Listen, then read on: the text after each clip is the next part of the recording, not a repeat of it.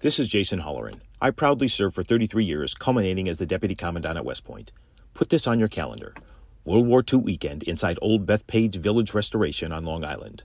Scores of operational vintage armor. In formation, May 18th and 19th. Nassau County Executive Bruce Blakeman invites you to join him in saluting America's greatest generation and all those who have worn the uniform in defense of our freedoms. That's May 18th and 19th, presented by the Museum of American Armor.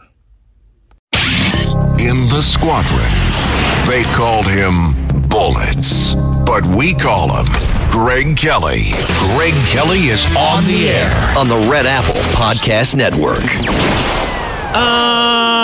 I'm looking at America retaliate against Iran because, you know, Iran has been supporting attacks on our troops. We got a bunch of troops over in Iraq. Did anybody know we had that many troops in Iraq and Syria? We got like a couple of thousand, about 1,000, maybe more.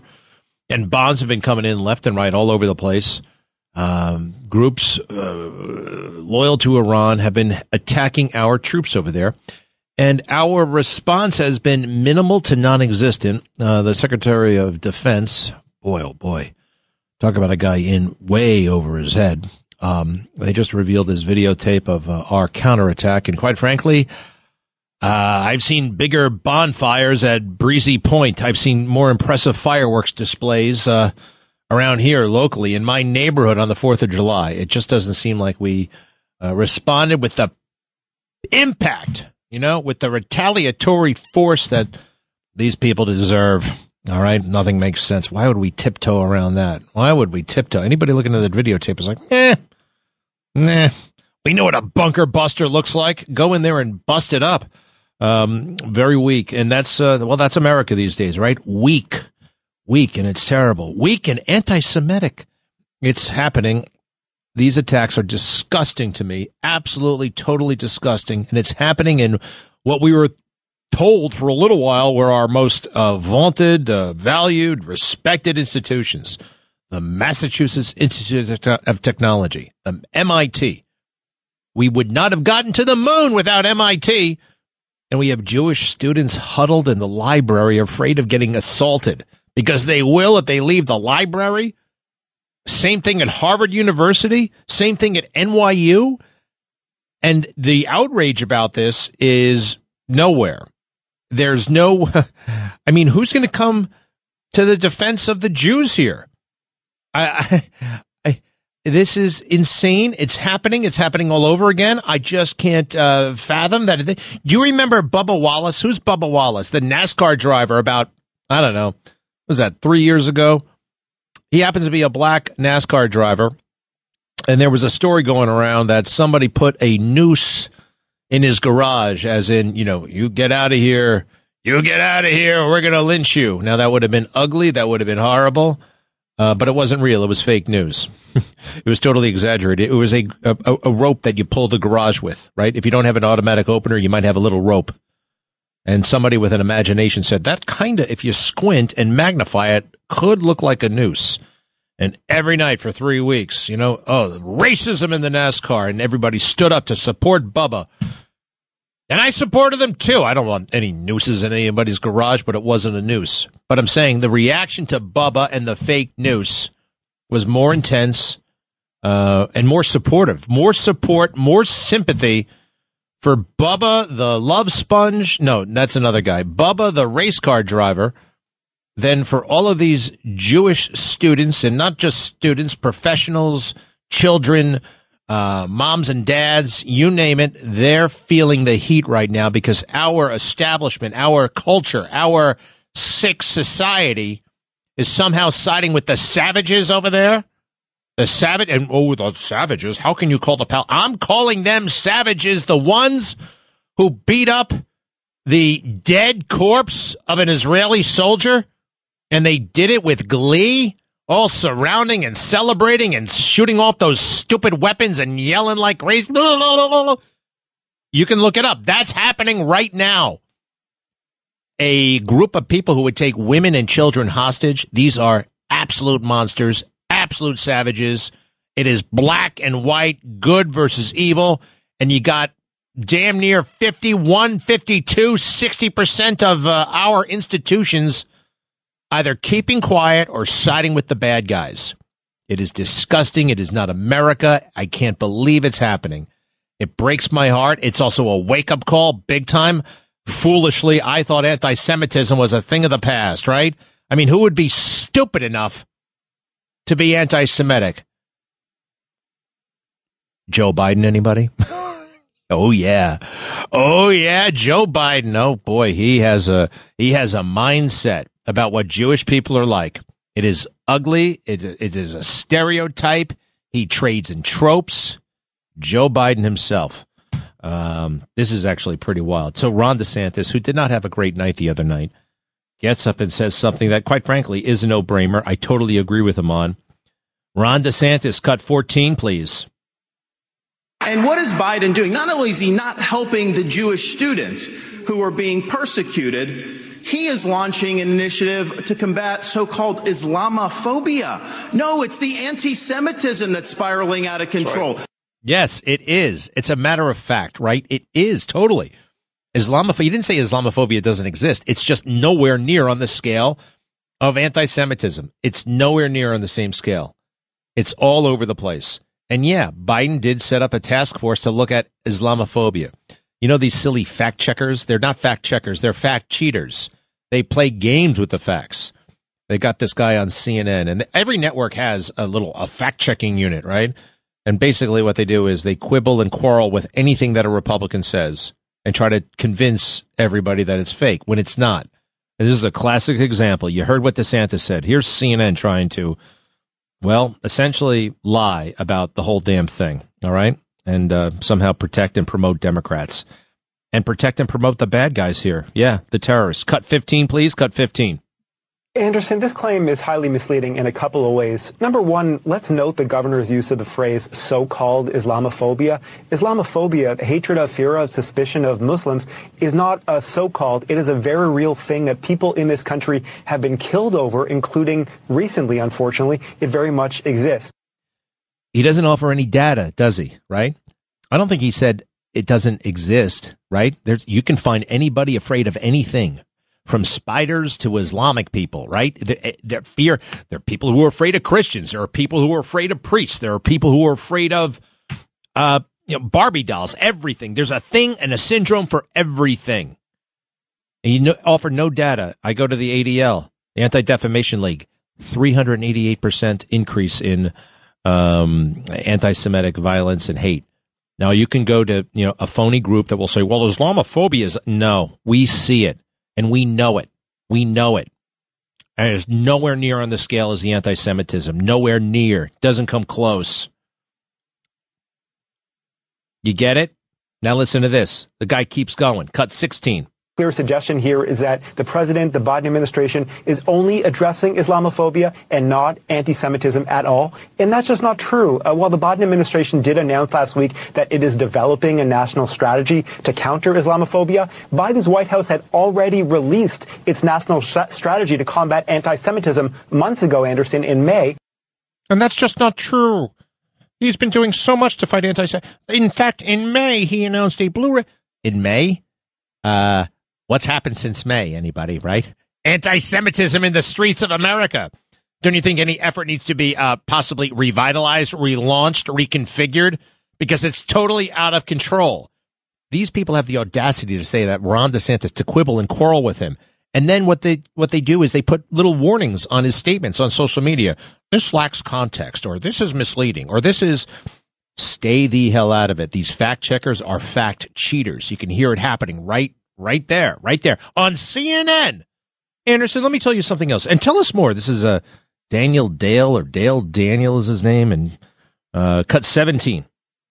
We know that President Biden himself has repeatedly denounced anti-Semitism, both in the wake of this Hamas attack in October and for years before. A quick Google search I did this evening brought up numerous examples dating back years. So the pretty inflammatory suggestion here that Biden is ignoring Jews in this fraught moment in favor of Muslims after the attack is just not correct. Well, actually, he did ignore Jews in the wake of the attack.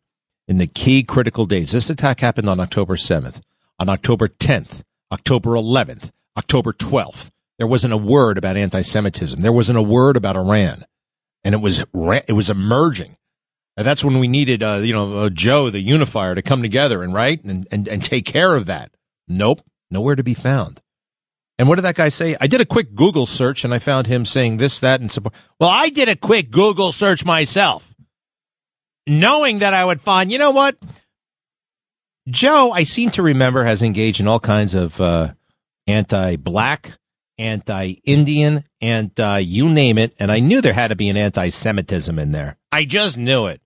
And a quick Google search, yes, I got him engaging in one of the most hideous anti-Semitic tropes ever invented. I think this one by Shakespeare. He even knew about it. Cut 18, please. Cut 18. Joe Biden in 2014.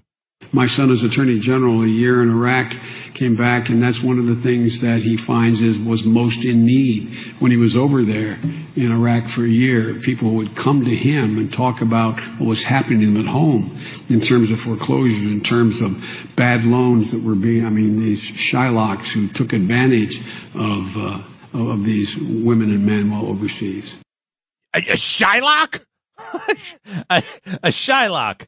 Shylock, huh? Well, that is an anti-Semitic slur. Absolutely. Everybody knows. And Joe didn't say that when he was 18. He said it when he was vice president of the United States in a public forum talking about Shylocks, the notorious banker who charged outrageous usury-type interest rates, right? Isn't that what he did? Let's see here.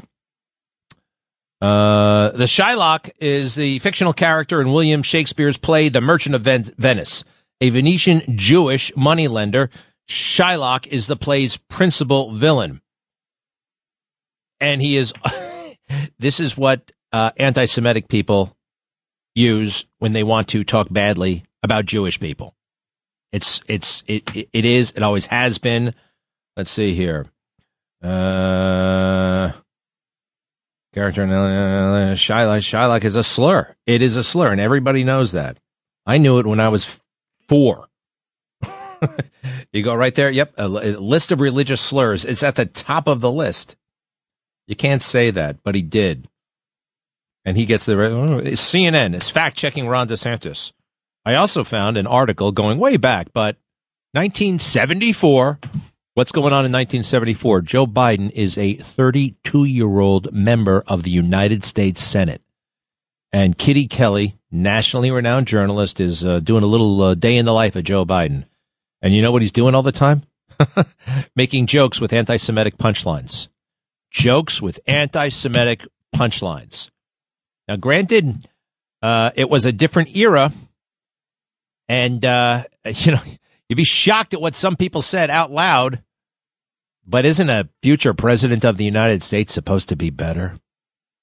Supposed to be better. He kept telling the reporter, hey, take that off the record. That's off the record. Take out the anti-Semitic part. That's off the record. The reporter wrote that in the story. Said, oh, it's an anti-Semitic joke, but I can't report it because he said it's off the record. I mean, wow. Yeah, how about that? I think it's... what are you going to do with that? Well, you have any idea? No mystery why the anti-Semitism is flourishing, right? It is totally flourishing. Oh, an important development in the case against Trump. Help is on the way, sir. I'll be right back. Traffic jams, tailgating, pile-ups. Ugh, the joys of driving. How could it get worse? The federal government wants to have a say in what you drive. That's right. The Biden administration's EPA is pushing mandates that would ban 2 out of every 3 vehicles on the road today. Don't let Washington become your backseat driver. Protect the freedom of driving your way. Visit EnergyCitizens.org. Paid for by the American Petroleum Institute. Greg Kelly on the Red Apple Podcast Network. Hey, it's Veterans Day tomorrow. All right, Veterans Day. All the veterans out there, thank you, right? Good stuff, good stuff, good stuff. I'm proud to be a veteran myself. I really am, and I'm very grateful. You know, people say, thank you for your service. I feel, I feel thank you for the opportunity. It was amazing. I had such a great time. Very interesting. Yeah, it was hard. I mean, I'm emphasizing the positive now, right? You got to do that in life. I mean, there were plenty of things I didn't like, but overall, a fantastic experience. experience of growth, adventure, learning. And, oh, by the way, I got to serve my country. All right. So, I mean, it was a win, win, win, win, win, win, win, win. Now, I kind of don't like it. Well, when everybody acts like somehow the veterans are this hard up, hard luck, down on their luck outfit, right? I mean, you just that's kind of in the air, right? I think that's kind of overstated and overblown.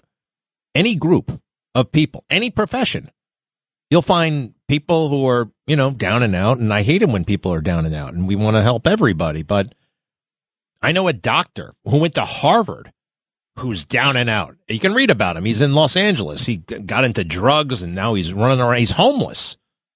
It can happen, in any profession, but there's this idea that, ooh, veterans, they're all, drug addicts, they're all homeless. No, we're not.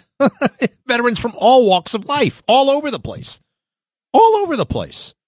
doing great things. And I love it. And one of the reasons why they're doing so many great things, the military experience, what you learn there. Now, granted, I learned a lot, but, you are who you are. And I wrote about this in my book. There were a lot of cool things I learned about, getting up early and attacking the day. But after boot camp, I kind of went back to being my regular pre-boot camp self. There's certain things I did, but you're still you. Anyway, Veterans Day is great. Memorial Day. Memorial Day is far more somber. You think about those who lost their lives in service to our country. Now it's just anybody who served. And you know what? Again, proud to be one of them. My dad served. I served. My mom served, actually, in the Coast Guard. I think that counts. And lots of people. The CEO, the boss of this radio station, Chad Lopez, he served honorably in the United States Navy. We almost crossed paths on one base, actually. Yeah, we were both based in Meridian, Mississippi, for a period of time. And I want to ask him if he hated it as much as I did. Meridian. Actually, I love Mississippi, but that base was particularly harsh. It was a tough environment. All right, so we'll have a few phone calls on that. Does anybody really like Broadway? Does anyone like Broadway? Is there any man? I want to say if there's any. Well, the seats are too cramped. I have no idea what they're talking about. I can't follow the music. It's boring as hell. The worst movie is better than the best play in my book. And I got to go to a Broadway show. How do I get out of this? I had not been to a Broadway show in a long time since Beautiful. Carole King and Beautiful. I think that's the last show. Oh, I take that back. I saw The Iceman Cometh with Denzel Washington. I got to tell you, that was a hell of a show. I did enjoy that. The complexity. It was like, man, how are these guys getting this stuff down? And it was very intense. And it's a message I agree with. Anti-alcohol, temperance, because the maniac star, gets drunk and hurts people. Very well done. But one thing about that, it was an awesome performance. Awesome, actually. It even had me. And you know how I feel about Broadway. I was not going there to be. They were done clapping. The audience was done clapping by the time the curtain came all the way down. Everybody just wanted to be on their dumb phones and walking around again. I actually got on my feet and try to get another encore, but couldn't pull it off. Thank you, Denzel Washington and the entire cast and crew. Greg Kelly on the Red Apple Podcast Network. I'm supposed to be worried here. We're a week away, potentially, from a government shutdown. You know what? Actually, we're 3.5 hours away from a government shutdown. The government, as Mark Levin has pointed out, shuts down every Friday night for 48 hours. Everybody's fine. 72 hours, actually. Everybody's fine. So much of the government is unessential, non-essential. I really don't care. It doesn't worry me. This is not, and I know it'll look bad for Democrats. It'll look bad for Republicans. Oh, we'll figure that out. Hey, I love this. Elise Stefanik wrote a really nasty letter, but in a good way, nasty in a good way, about Judge Engoron, the maniac judge presiding over the alleged fraud trial, Donald Trump and his business pursuits. Guy's been a successful businessman his entire life, right? Up until 6 minutes ago. When he gets into politics. Poor guy. Everybody can see that the judge is totally unhinged and weird, and that the damn thing is a sham. And good for Donald Trump for showing up in person. I love it. He wants to confront this face to face. And it's Veterans Day. And you know what? Donald Trump did a lot for veterans decades before he went into politics in the 1980s. He helped actually establish the Vietnam Veterans Memorial way before that was cool, way before that became a thing. And he has spoken very honestly about his own experience, having not served in the military, and thoughts about maybe he should have. It's a very interesting, I told you before, he actually said he felt guilty about not having served. Hey, we're joined by a person who definitely did serve, Raymond Kelly, my father, Colonel, United States Marine Corps. 30 years he was in, including a one year tour of duty of combat in Vietnam. How are you, sir? Welcome back. Happy Veterans Day. Greg, it's great to be with you. And I must say, happy 248th birthday to the United States Marine Corps. Today is the day that, as I say, 248 years ago in Tun Tavern, Philadelphia, the organization that you and I respect and love so much was formed. And it's done great service for this country for all of that time. Yeah, it's amazing. They started it in a bar. I think it was founded in a bar. How about that? No way. I don't think any other standing army in the world was started in a bar, but it was. And we love the Marine Corps. We're grateful to the Marine Corps. Hey, explain to people how you were able to stay in the Marine Corps for 30 years and still be a cop at the same time. Well, I would say this. The police department was very generous as far as police officers staying in the reserves. And as a matter of fact, I was on active military duty for over 3 years, and still from the NYPD, I was on leave. And it's been very great in that way. And I was able to join the reserve units to do exercises with them, to be deployed during the summer. And I enjoyed every minute of it, quite frankly. It was a great experience for me. And the police department, as I say, was, so understanding as far as the reserve duty is concerned. And right now, there are many police officers who are members of the active reserve, and that's a good thing. Yeah. Yeah, no, it is. And I remember those summers, you'd go off on active duty, we'd tag along as a family, and it was a lot of fun, Hey, let me just ask you this. You were in the Vietnam War.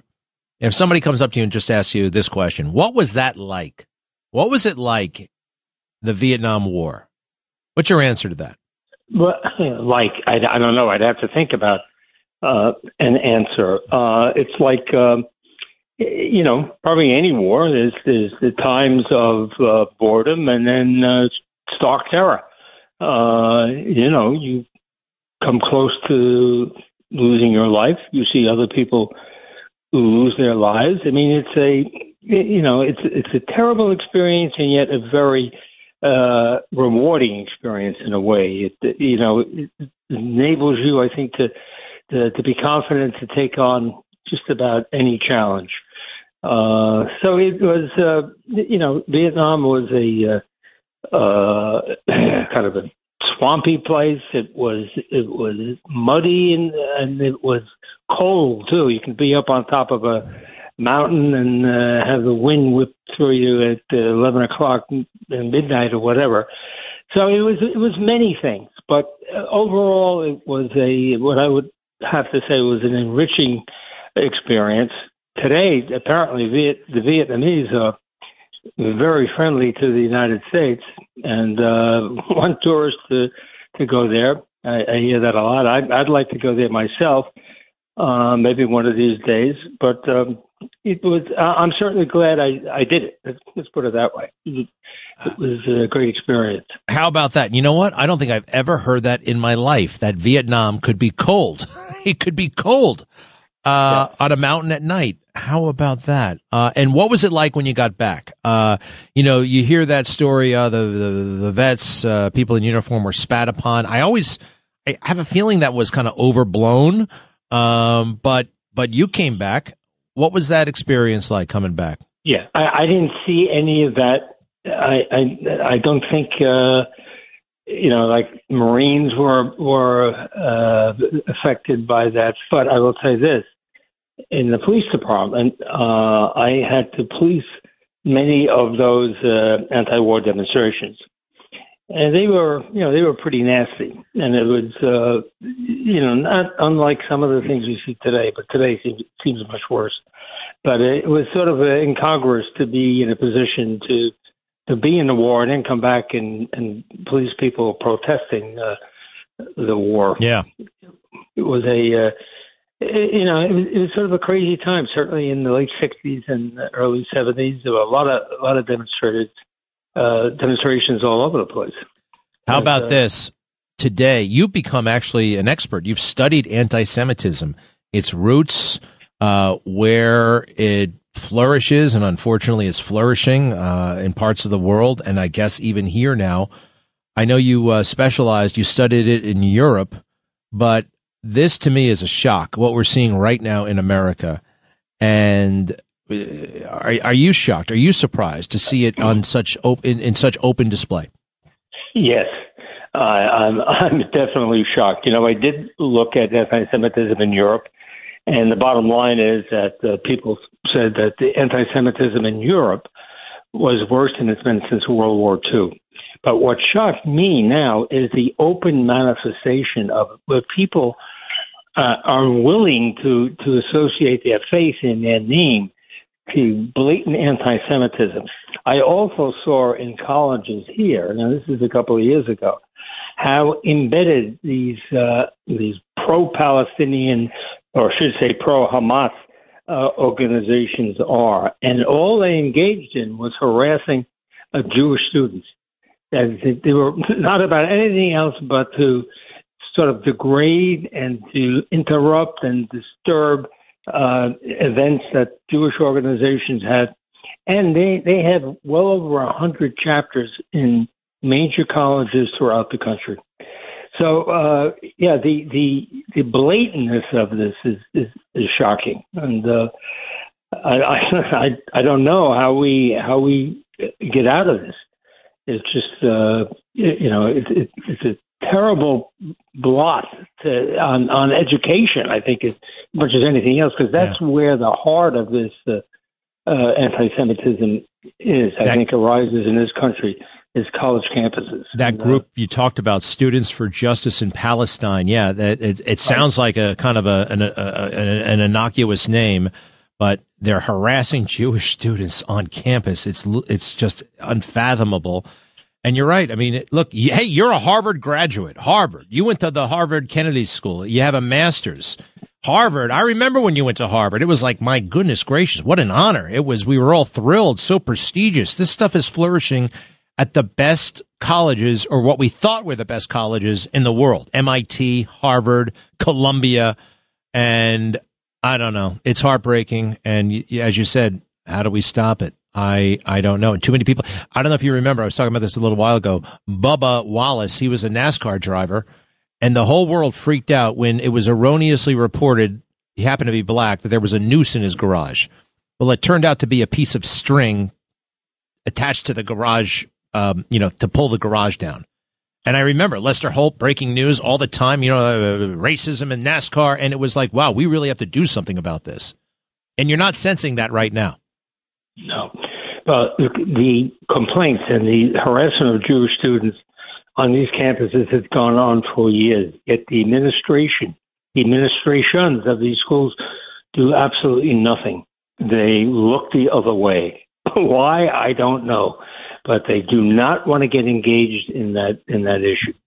So this is something that I was surprised to find out was going on for such an extended period of time on college campuses. So it's embedded there, and we need to do a 180-degree change with our educational system as far as these issues are concerned. I think, for this country to survive. You know, I'm very worried about the future of USA. Hey, Dad, do you remember that time we saw the guy steal the car? We were in Mineola. You were in one car. I was in another. We picked up a car at LaGuardia Airport that I think Jimmy had left. And all of a sudden we see a guy steal that car. Remember that? Yeah. Yes. What about it? I thought it was the coolest thing in the world. I just thought, first of all, I had the sense that, boy, I think that car might have been stolen. You saw that the guy busted right through a fence, and you took off after him.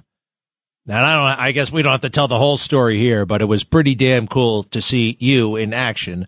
And I've seen it now. I've seen it twice, actually. Twice. In the suburbs. And let me ask you this, actually. So you're a New York City police officer at the time, and something bad happened in Nassau County. I mean, one was a purse snatching. The other was a stolen car. You're authorized to take action, correct? Yeah, you're a police officer in New York State. The state is the entity that gives you the authority. So if you're in New York State and you're a police officer, sure, you can take action certainly for a felony, which those crimes were. What if I'm speeding over the in the Bronx and I take the George Washington Bridge and I go and I'm being chased by a cop and I go into New Jersey? Does he have to break pursuit? Yeah, there are hot pursuit provisions in the law when you go into another jurisdiction. Yes, they would probably just call the troopers in New Jersey and say, "Hey, he's coming," right? Yeah, you call ahead. Right. Yeah. That's all right. The phone is a very powerful tool, very powerful weapon for police officers in pursuit. Well, note to self: don't run from the cops.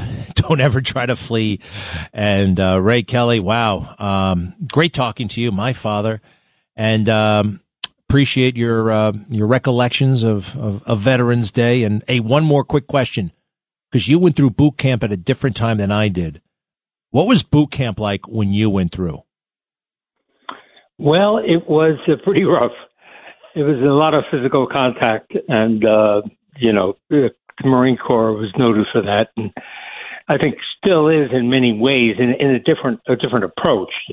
Not certainly not as much contact as there were in those days. When you say contact, nobody really complained about it. Well, you'd be grabbed, you'd be pushed around, that sort of thing. It's unbelievable. But people were able to drop out. You could just, that's it for me, I'm leaving. So, I was in the officer candidate program. So, but it was sort of a rite of passage that nobody really became particularly disturbed over. Yeah. They used to actually hit candidates. But they don't do that anymore. I can attest to that. I went through it. They don't do it. But they test you in other ways, and it's still a brutal process. So think long and hard before you sign up for the Marines or any military service. But if you do, and as long as it doesn't go crazy woke, I think you're in for the time of your life or lives. So, Ray Kelly, thank you very much. Say hi to Mom. I will, pal. Okay. Thank you. All right, we'll be Thanks right a lot. back. Take care. Bye-bye. Be right back. Greg Kelly on the Red Apple Podcast Network. I love Ethan and that football player, Nahimans and MDA. Great stuff. And good job, Elise Stefanik. She wrote a very pointed letter to the New York State Commission on Judicial Conduct, because what that judge is doing, this is real misconduct, not the phony, not the political witch hunt you're on with Rudy Giuliani, giving him a hard time about his law licenses. Can you imagine these mutants trying to take away that man's law license? It's unbelievable what's happening. She writes, and Elise Stefanik is she's a very sharp cookie in the U.S. Congress, a Republican from upstate New York. I write today to express my serious concerns about the inappropriate bias and judicial intemperance shown by Judge Arthur Engoron in New York's lawsuit against President Donald J. Trump and the Trump Organization. The judge's bizarre behavior has no place in our judicial system, where Judge Engoron is not honoring the defendant's rights to due process and a fair trial. These serious concerns are exacerbated by the fact that the defendant is the leading candidate for President of the United States, and it appears the judicial system is being politicized to affect the outcome of the campaign. Simply put, Judge Engoron has displayed a clear judicial bias against the defendant throughout the case, breaking several rules in the New York Code of Judicial Conduct. Last year, Judge Engoron told President Trump's attorney that the former president is just a bad guy, who Democrat Attorney General Letitia James should go after as the chief law enforcement officer of the state. You know, and this goes on for several pages. And it's a great letter. It's true. At the same time, it's kind of sad. It just saddens me. Because the judge is doing it. And you know why he's doing it? You know why he can get away with this stuff? Because there should be a million letters like this. This should not, editorial boards, columnists, people, everybody, the establishment should be rejecting this persecution of Donald Trump, but they're not, because they hate him and they want to get him out, and they don't care if the judge breaks the law or blows off regulations or protocol or does all this inappropriate stuff. They don't care. They want it done. They just need him out so we can get away with it. So this letter, as beautiful as it is, it took a member of Congress to do. That's great, but it's one little lone voice. And he could not get away with this going after a Democrat, because the culture would rise up and make very similar points. They wouldn't even have to, because it would not have gotten this far. You know what I mean? Nate, hello. You're in Queens. Where in Queens? Well, never mind. Nice attitude. Viviana, no more profanity. We bleeped out the profanity. I can't believe you would just be on hold to start cursing. Wrong answer. Viviana in Brooklyn, hi. Thanks, Greg, for taking my call. No profanity, okay? Everyone, no way. Thank you. You know, they say that profanity is a sign of a mind that doesn't have imagination. But anyway, I wanted to thank everyone. We are a military family. My husband served for 20 years in the Army. I didn't know that we were, you and your dad and ourselves, we consider each other family once we've served. And I just feel that you are being used by God to be a very important voice for the truth. So you're carrying on your military service through being an exceptional person and bringing in the truth to America. And I'm thankful for the service members and their families, because they suffer a lot with all of these deployments. The reason I called, Greg, is that my heart is broken. You had mentioned earlier in the broadcast that there's been like 40-plus attacks on American bases in Iraq and Afghanistan. Do you know that there are at least 5 service members that have suffered traumatic brain injuries because of those attacks? President Trump would have leveled Iran by now, and the Biden administration is shameful for not doing all that it can do to deter Iran. What do you think, Greg? You're right to thank you, by the way. Very kind words. Very kind words. Viviana, you mentioned something about Iran, and it's a little bit more. I'm going to do me a favor. I'm going to put you on hold for a while, all right? We're going to come back to you. I love you. Thank you. Red Apple Audio Network listeners support veterans and their families this Veterans Day by donating to the Tunnel to Towers Foundation. All you have to do is go to redappleaudionetworks.com/T2T. The Tunnel to Towers Foundation do all they can do to support the veterans of our great country. Go to redappleaudionetworks.com/T2T. The Red Apple Audio Network is proud to support the Lee Greenwood Concert Experience this Sunday, November 12th. You can send a veteran to this. You can send a veteran. You can go yourself, receive the DVD version for yourself for a $50 contribution. Learn more at adoptaveteran.com. That's adoptaveteran.com. Greg Kelly on the Red Apple Podcast Network. Hey, so they got that January 6th guy, Mr. Yetton from New Jersey. As far as I can tell, he didn't do a damn thing. And 3 years later, was an all-out manhunt for this dude. The FBI sent in like half their SWAT team, half the FBI's SWAT team. There were like 50 guys with guns and camo and all that stuff and a little mini tank looking for this one guy who's been around for 3 years. He was working for the U.S. Army. Did they just identify him and move in on him? No, I don't think so, actually. Why did they make such a federal case out of it? A militarized federal case. I looked at the charges. Well, they must be very serious, right? Very, very serious. Impeding a federal officer. Impeding a federal officer. What does that mean? Impede. Impeding. He impeded allegedly. I got a picture of him.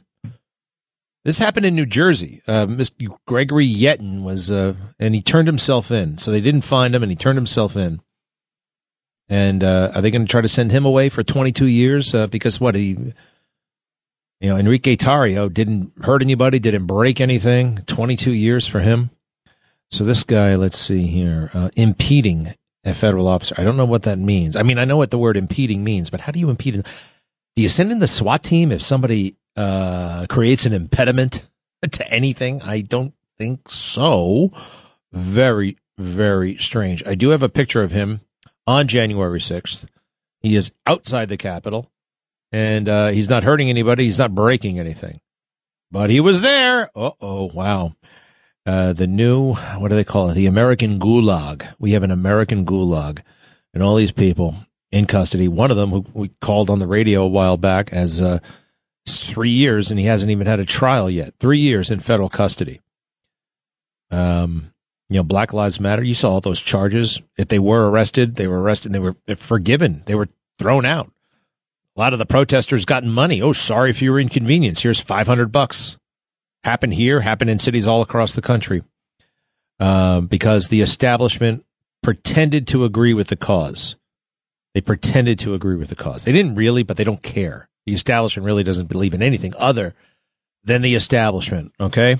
That's important. Now, this is, network news. One guy who allegedly impeded somebody.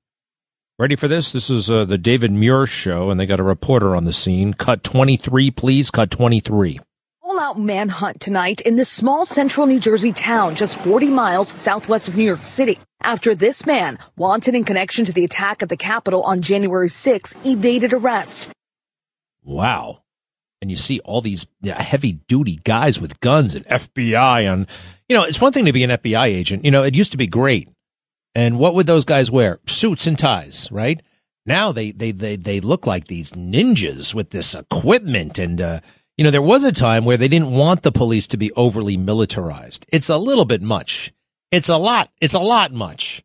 It's a lot much. And sometimes on some of these uniforms, I see it down in D.C. a lot. I see it with the FBI.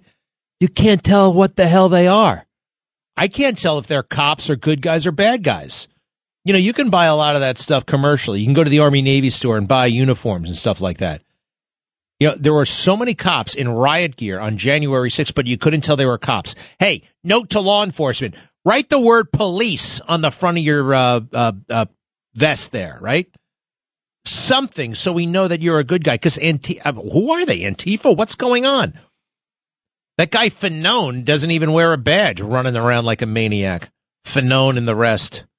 Man, oh man, oh man. What a scam that turned out to be, those January 6 cops. The next time I hear a SWAT raid, I want them raiding Michael Byrd's house. Lieutenant Michael Byrd, the one who shot and killed Ashley Babbitt.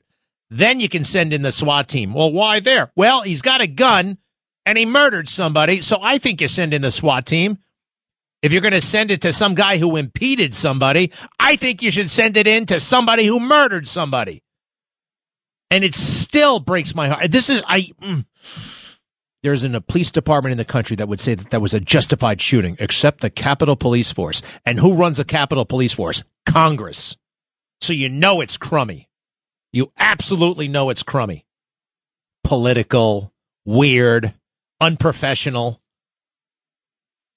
Notwithstanding all the stuff with the, put aside the Ashley Babbitt thing. It was a total and complete failure. I knew stuff was going to happen on January 6th. You were hearing about it. Protests were going to happen throughout the country, potentially. They put one guy, one cop at Freedom Plaza. One. You think they wanted something to happen? I think they did, actually. And then they could tarnish and besmirch MAGA and make us into a terrorist, domestic terrorists. That's why they left the doors open. That's why they were waving people in. And you couldn't just have an insurrection. It had to be a deadly insurrection. So they killed a woman. If you go through it, again, what breaks my heart about January 6th, because January 6th was a day I was ready for it. I knew all about the Electoral Count Act of 1887. I knew that there was a legal and constitutional way to make objections to the election. And I wanted that to happen. But they let people inside, and some of the people, we still don't know who they are. And they disrupted it. Not the counting. They disrupted the objection. They disrupted the objections to the vote.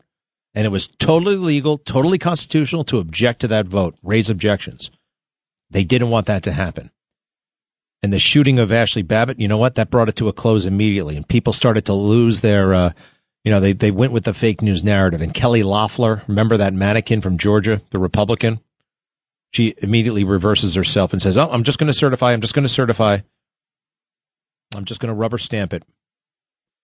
And what a shame. Hey, Viviana, we were talking before. All right. So look, you're saying that if under Donald Trump, Iran had hit those bases like they're hitting those bases now, Donald Trump would have leveled Iran? I misspoke. I got very heated.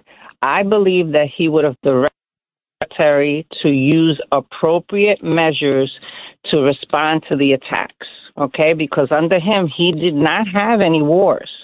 He would have probably used diplomacy to even prevent the attack on October 7th. So I did misspeak. No. I mean, but you wanted, upset. I get it. You want military force. Hey, number one, Donald Trump did use military force, right? I mean, al-Baghdadi, General Soleimani, right? So here's the thing. Here's why I didn't want to say, because you just praised me as a truth teller, and I could if we had, so I have to go down the rabbit hole here. And thank you for your kind words. All right, people forget this, but Donald Trump took out General Soleimani, a very, very, very bad guy, late in his administration. And as a counterattack, General Soleimani was an Iranian Republican Guard dude.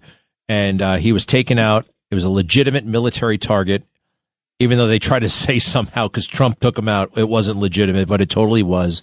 Took him out while he was walking across the airport in Baghdad, right? So they take that guy out. Iran gets very upset. And what did Iran do? They started hitting these same little bases that we have over there. Iran started hitting them, but it didn't get that much attention, and there were traumatic brain injuries.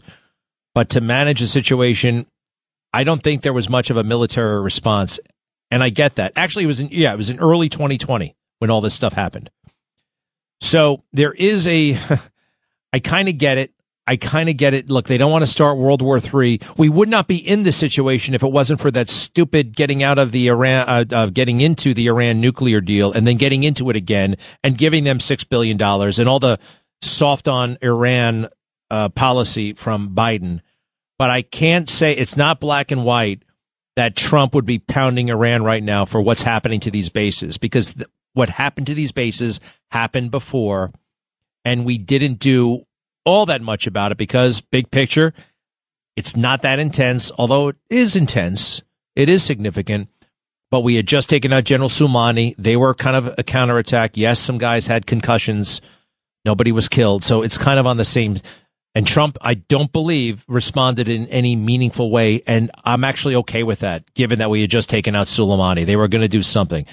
So, Viviana, it's a little bit more. Okay, does that all make sense? That it makes sense because of the fact that we do not want to get into the Third World War, but we're showing too much weakness in giving them the money and continuing to provide humanitarian offense. Can I make one more? I'm sorry. Sure. What? But can I make one more? What? Yeah. Okay. I am upset that our mayor is continuing to allow the same people, and I really believe that they're paid by George Soros or Iran to be mobs that are anti-Semitic going around New York, like a replay of the summer of 2020. And, and then Biden is telling us we need a pause, for Israel. No pause until all the hostages are released. A caller made that point yesterday. I think you're totally correct. You don't start negotiating with these terrorists until you give over the hostages. They want humanitarian assistance. We'll start acting like human beings, and we'll talk about it. And you release the women and children immediately. So yeah, I agree. No pause, no timeout. You don't take a timeout during combat. You're totally right. The other thing, Eric Adams, he's not behind this. He's not orchestrating this. He's too dumb to pull that off. He's got his own troubles now. He's in way over his head, and he had to lawyer up because the FBI is moving in on him. So he's not orchestrating it. However, he has told the police department to back off, to let these maniacs have the right of way. Under my father, quite frankly, and Bloomberg, they didn't give up the Brooklyn Bridge. They didn't say, let the protesters take over. Let them blow off steam. Yeah, they didn't let them take over the West Side Highway or the FDR or 14th Street or Union Square. That's what these people do. Adams, de Blasio. And you know what? You can't do that. We have a police department to prevent things from happening. Public safety. What if you're in an ambulance? What if you want to get home? What if we don't take a back seat to these idiots? And so they gave up. And they're giving up. That is on purpose. Viviana, you're amazing. I'll be right back. Greg Kelly, entertaining and informative on the Red Apple Podcast Network. Hey, I got to hear this. Joe Biden screaming randomly like a lunatic, it says, huh? He was giving that speech with the goofy red sweater. Why not? Cut 9. I watched it before. I watched it as a kid. I watched it as a senator. I watched what happened in my community. It changed everything. What happened? What happened? I'm finding all kinds of goodies here, Joe Biden. Here he is siding with segregationists, right? You see, Joe grew up way, way, way before the internet. You could just go into a room and say stuff and nobody would ever call you on it. And so he still acts like no one actually can do anything about the crazy stuff that he says. Well, nobody really does much, but it's starting to change. Now, we do all kinds of things, but you know what? We're niche. We are. Conservative media, unfortunately, is niche. I wish it were dominant media, but we're not dominant. We're not. And yes, we can make things happen, but the agenda continues to be set by the New York Times and what they do. Hey, House Speaker's personal finances in the spotlight. Filing show Mike Johnson lists no assets on disclosure forms besides his house. Well, he's a working man. I don't know. Developing story. House Speaker's personal finances in the spotlight. Well, and the problem is he has no money. What? They're busting his chops about that? What about Joe Biden and all the many millions from China, from Kazakhstan, from Romania, from Ukraine, and beyond? Gifted cars, Porsches, luxury stays at hotel. This is, but they're giving Ron Johnson a hard time. Not Ron Johnson, Mike Johnson. Great guy. Where's that stuff about, oh yeah, here he is being anti-Semitic. Cut 18. My son is Attorney General a year in Iraq, came back, and that's one of the things that he finds was most in need. When he was over there in Iraq for a year, people would come to him and talk about what was happening at home in terms of foreclosures, in terms of bad loans that were these Shylocks who took advantage of these women and men. Right there, anti-Semitic slur, Shylock. It's a horrific, bad thing to say, and he says it, and he's a grown man, vice president of the United States. See how he gets in there, too, about bragging about Bo, right? Bragging about Bo and Bo in Iraq. At least he didn't say Bo died in Iraq, right? At that point, I think he was still alive, and then he died at Walter Reed Hospital in America. of something unrelated to his service. And Bo, great guy, seems like a great guy. And but sorry, Joe, he died at home, not in war. I know if he died in war, that would somehow for you, I guess, be politically more interesting. Dare I say, sexier, sellable, right? Because you're always selling when you're in politics. Selling your that big smile, your handshake, or even your soul. Nate, you're in Queens. Hello. Yeah, sorry about that. The call dropped earlier. But before I get to my main topic, can you hear me? Yeah. Just get to your main topic. Okay. So basically, with regard to the gentleman that was actually arrested by the FBI and the feds, again, way over the top. You have these paramilitary tactics, SWAT team tactics, breaking down doors at 3 o'clock in the morning of otherwise law-abiding citizens. Essentially, they're being targeted for political reasons. And again, this is what happens in police states. This is what happens in totalitarian societies. That's exactly what Merrick Garland and the Justice Department is doing to people on the right, people who are conservative, people who are Trump supporters. You know, the Justice Department has declared them to be domestic terrorists. If you're opposed to CRT, homosexual propaganda, all this nonsense coming from the mass media, the government, and the public school system. You know, again, if you're opposed to the indoctrination, you know, you're supposed to be compliant. Yeah, I get it, man. And you know what? And you know why they send in these guys over the top like that? You know why? It's like to further tarnish MAGA.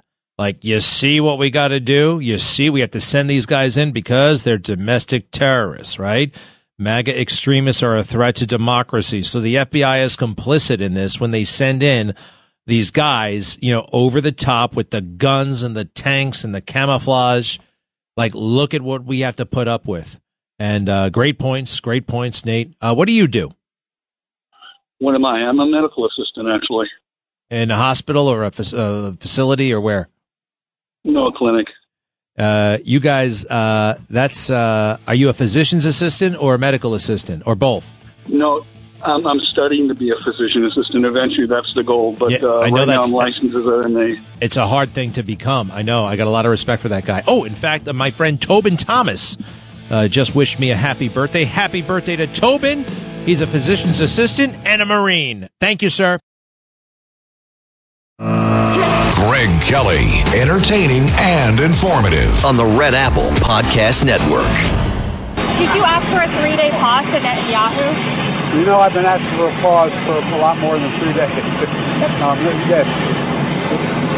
Did you ask him to pause for 3 days to get the hostages out for that yes. length of time? I've asked for even a longer pause for some of them. He was giggling. Joe Biden was giggling as he's talking about the pause, the timeout in the war against the terrorists. Why would we want a timeout? And he's asking for that.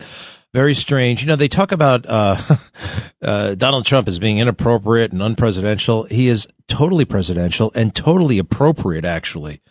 You look at how he handled himself. He never would laugh under those circumstances. Never would grab a woman and smell her and lick her and touch her and grope her. Right? At least not in public. I mean, right? You don't do that. You just don't do that. What I'm trying to say is consensually behind the scenes, people can do whatever they want to each other. But Joe's been credibly accused of sexual assault. Credibly, not like E. Jean Carroll. I mean, the real deal. Hey, I want to hear this little portion of an interview. Let's see here. This is Donald Trump talking about the difference between Hispanics and Latinos, which is, I'm told that's what the topic is about here. That's actually a pretty interesting question. And Diego, you are both Hispanic and Latino, I believe, because you are from Mexico, and anybody from this side of the Atlantic Ocean who is, I want to say Hispanic, but all right. Yeah. Any Hispanic who's on this side of the ocean is considered Latino. Am I right? Yes. Is that it? As far as I'm concerned, yeah. And people in Spain are Hispanic. So every Latino is Hispanic, but not every Hispanic is Latino. I think not every Latino is Hispanic because Brazilians are Latino, but they're not Hispanic because they're from they speak Portuguese, not Spanish. All right, I'm all stumped again. Honestly, all right. Let me hear what let's hear what Trump said. I call Hispanic, Latino. You have lots of different terms, but it all means the same thing as far as I'm concerned. Oh, that's it? I thought it was going to be a long... Well, that's kind of like the rest of us. Hispanic, Latino, it all means the same thing as far as I'm concerned. I mean, you have English, you have Irish, you have white, I don't know, European. Are you offended? Are we supposed to be offended by that? No, it's okay. All right. You sure? I'm not. I mean, I'm personally not offended. I don't know if other people will be. Are they? Is it going down negatively? This thing that Trump's. I mean, he's kind of right. He's 90% right. The only difference is Brazil, I'd say, because the rest is Latinos versus Hispanics. It's 90%. The same. You ever see Arnold Schwarzenegger when he went to Brazil hunting women? Oh my gosh, you got to look it up on YouTube. It is really something else. That this guy is now lecturing us about climate change and decency is really a crock. All right. Now, Donald Trump, as you know, the DOJ has been weaponized against him, and good for Elise Stefanik speaking out against it. Yeah, this is a state case, but same difference. Let's see here. She writes in a letter of complaint to the State Commission on Judicial Conduct, at the start of the trial, Judge Engoron infamously smiled and posed for the cameras. After the defendant won an appellate ruling against Judge Engoron on the appropriate statute of limitations in this case, the judge simply ignored the ruling. Judge Engoron entered summary judgment against the defendant before the trial even began, without witnesses, other evidence, and cross-examination. This despite the fact there's disputed material evidence, and there's no victim of the defendant's supposed fraud. Indeed, as the trial evidence has made clear, the defendant paid back the sophisticated Wall Street banks on time, in full, with interest as agreed. That's fascinating, isn't it?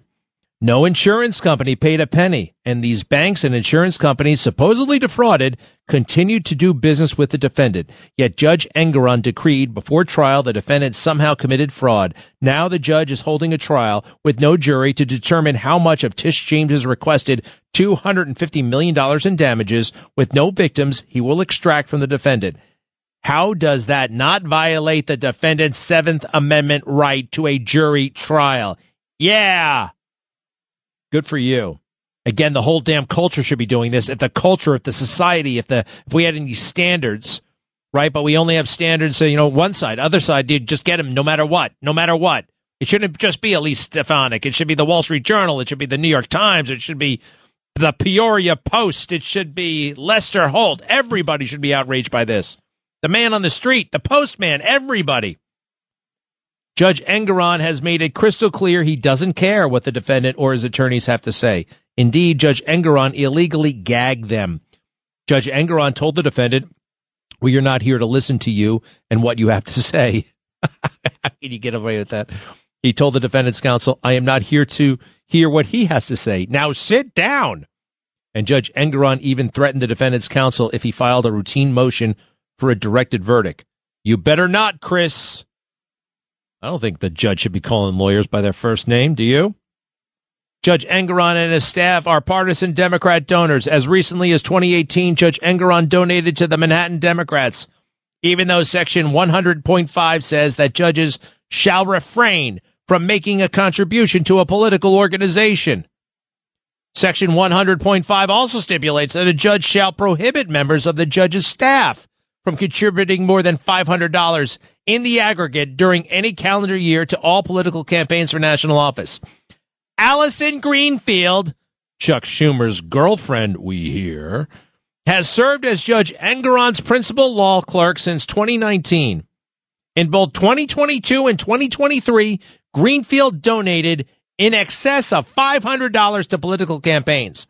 In 2022 alone, Greenfield donated $3,335 in political donations to Democrat candidates and causes. She's already given more than $1,000 to 2023 campaigns. When President Trump's attorneys notified Judge Engoron responded by issuing an illegal gag order against President Trump's legal team. All right. Allison Greenfield. And what is going on between you and Chuck Schumer? They work together.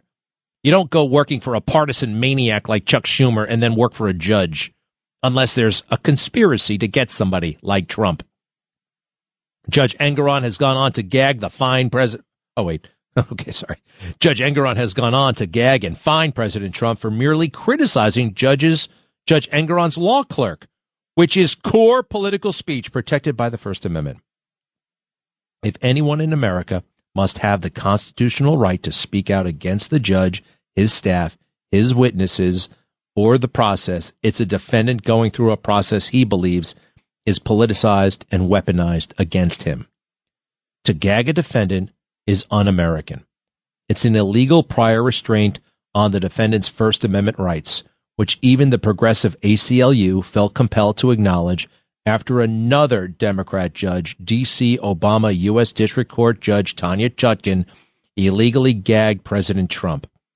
Indeed, 3 Democrat-appointed judges on the D.C. Circuit Court have since stayed Judge Chutkan's illegal gag order. You know, that's really interesting. When you get your order stayed, they got to come up with a better order than stayed, a better word, because stayed does not sound as dramatic and important as it is. Canceled. The judge's ruling was canceled. That's a better word, don't you think? Stayed does not have the punch. For instance, what's that judge's name? Shira Schindlin. Shira Schindlin, the maniac leftist judge who ruled against the NYPD, falsely labeled their practice of stop and frisk as like partially unconstitutional, just total nonsense. Total nonsense. She ruled against the NYPD when my father was commissioner. And I remember very well Bloomberg and my dad, Ray Kelly, right after that verdict came down, and it was sometime in the summer of 2013, they came out and, man, they were mad. Appropriately so, because the decision was wrong, and if carried out, lives would be lost. Stop and frisk is a constitutional practice which has been around, quite frankly, since cops. Now, they were mad and they spoke out, and we're asking for an appeal. We're going to appeal this. We're going to pursue this. We're going to do the judge was wrong. The judge was this. The judge was that. Now, you do hear people say, they don't say it as boldly as they did, though. They were aggressive. I loved it. You often don't, we will appeal, and you never hear about that case again. Somebody gets convicted.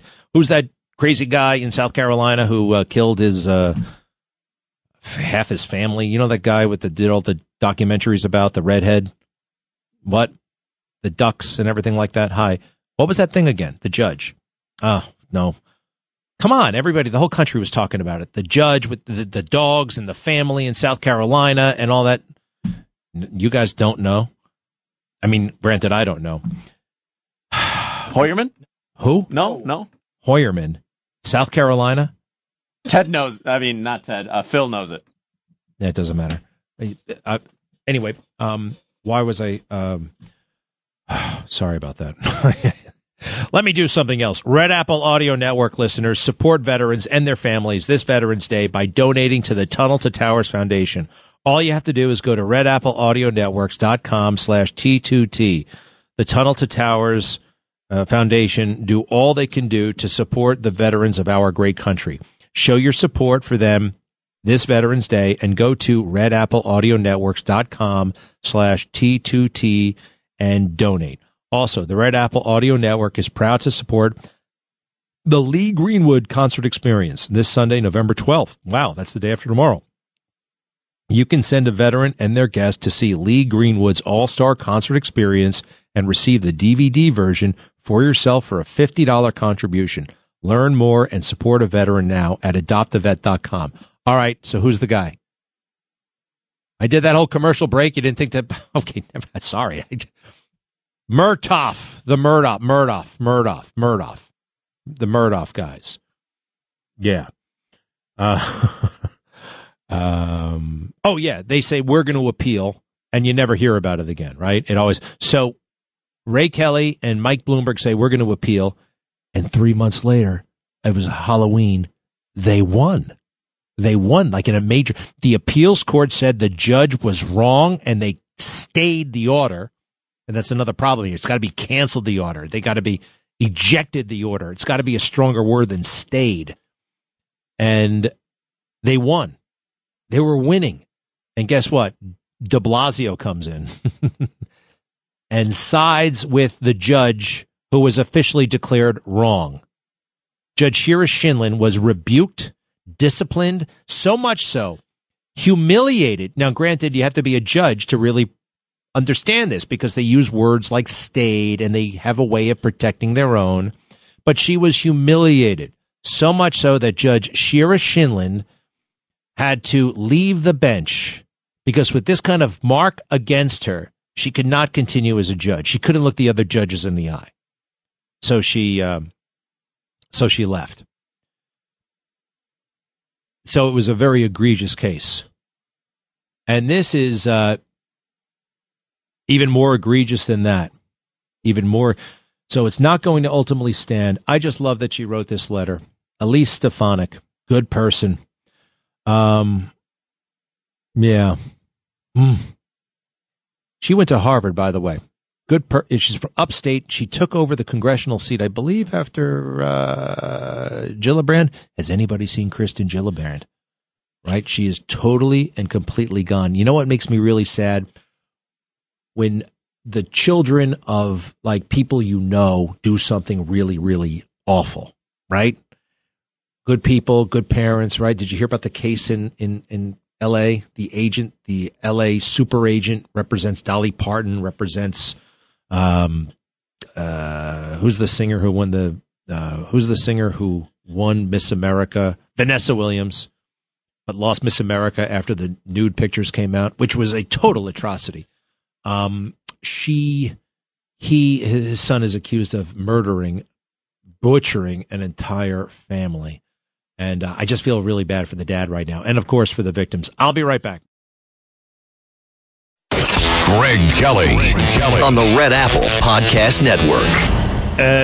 Dr. Ruth Westheimer. Remember Dr. Ruth? Dr. Ruth Westheimer. She became famous in the 80s talking very explicitly about sex on Sunday nights on, I think it was WPLJ or Z100. And it was like nobody had ever heard anything like it before on the radio. Anyway, she's just been appointed the nation's first loneliness ambassador. The nation's first loneliness ambassador. I hope that's one of those buck-a-year jobs, right? I mean, I just don't think that... Anyway, loneliness is a problem, big problem, actually. Bill O'Reilly actually writes about this sometimes, and I've seen him do some interesting columns that adult Americans, they go years without making new friends and that kind of thing. Loneliness is a problem. I don't know if Dr. Ruth is the answer. I know that God can help. God can certainly help. All right, so it's Friday. Let's do this. Mimi, hello. Yes, hello. I just wanted to tell you I wrote a letter to the Court of Appeals in New York City about 2 months ago, and I wrote a letter to the chief. I was going to give you the address to the about Trump. Chief Judge Wilson, Court of Appeals, 20 Eagle Street, Albany, New York, 12207. I wrote the same things that Stefanik wrote, and also he's taking control of his properties in 40 Wall Street, Trump Tower. No, he's not yet. Not yet. I know. It's terrible. By the way, she wrote the letter not to the guy you wrote it to. She wrote it to the New York State Commission on Judicial Conduct. And they're at 61 Broadway, Suite 1200, New York, 10006. The New York State Commission on Judicial Conduct, if you want to complain about Judge Engoron. Okay, what, thank you, Mimi. What's the last thing you want to say? Anything else about Rona? About Rona McDaniel. What about her? That she should resign. And I called up the RNC 202-863. All right. I mean, people can find that number themselves. Good for you. I like it. You're writing letters. You're making phone calls, Mimi. Keep it up. All right. I am. All right. I am. And I love it. I love it, Mimi. I got to take some other calls now. Good luck. All right. Keep in touch and keep up with those letters and those phone calls. Patrick, yes.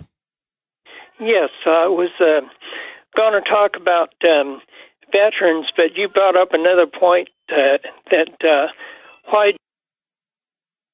What happened to him? Patrick, wait. You mentioned January 6th, and these people that got sentenced without even, the head of the Proud Boys wasn't even in Washington. He's the one that got 22 years. I know. But if Biden were impeached and Mike Johnson would become president, I keep telling you that. You told me that the last time. That's not true. What's not true? That if Joe Biden gets impeached, that he becomes the Speaker of the House becomes president. That is not true. That is factually incorrect, sir. Joe Biden and Kamala Harris. Yes, he would. He'd be third in line. Well, number one, impeached. All right. We had this discussion the last time. You could impeach a president. I'm sure that Joe Biden will be impeached. But after the impeachment, what happens? The impeachment is a measure of the House of Representatives. Then it goes over to the U.S. Senate. And then 2/3 of the Senate has to vote to convict.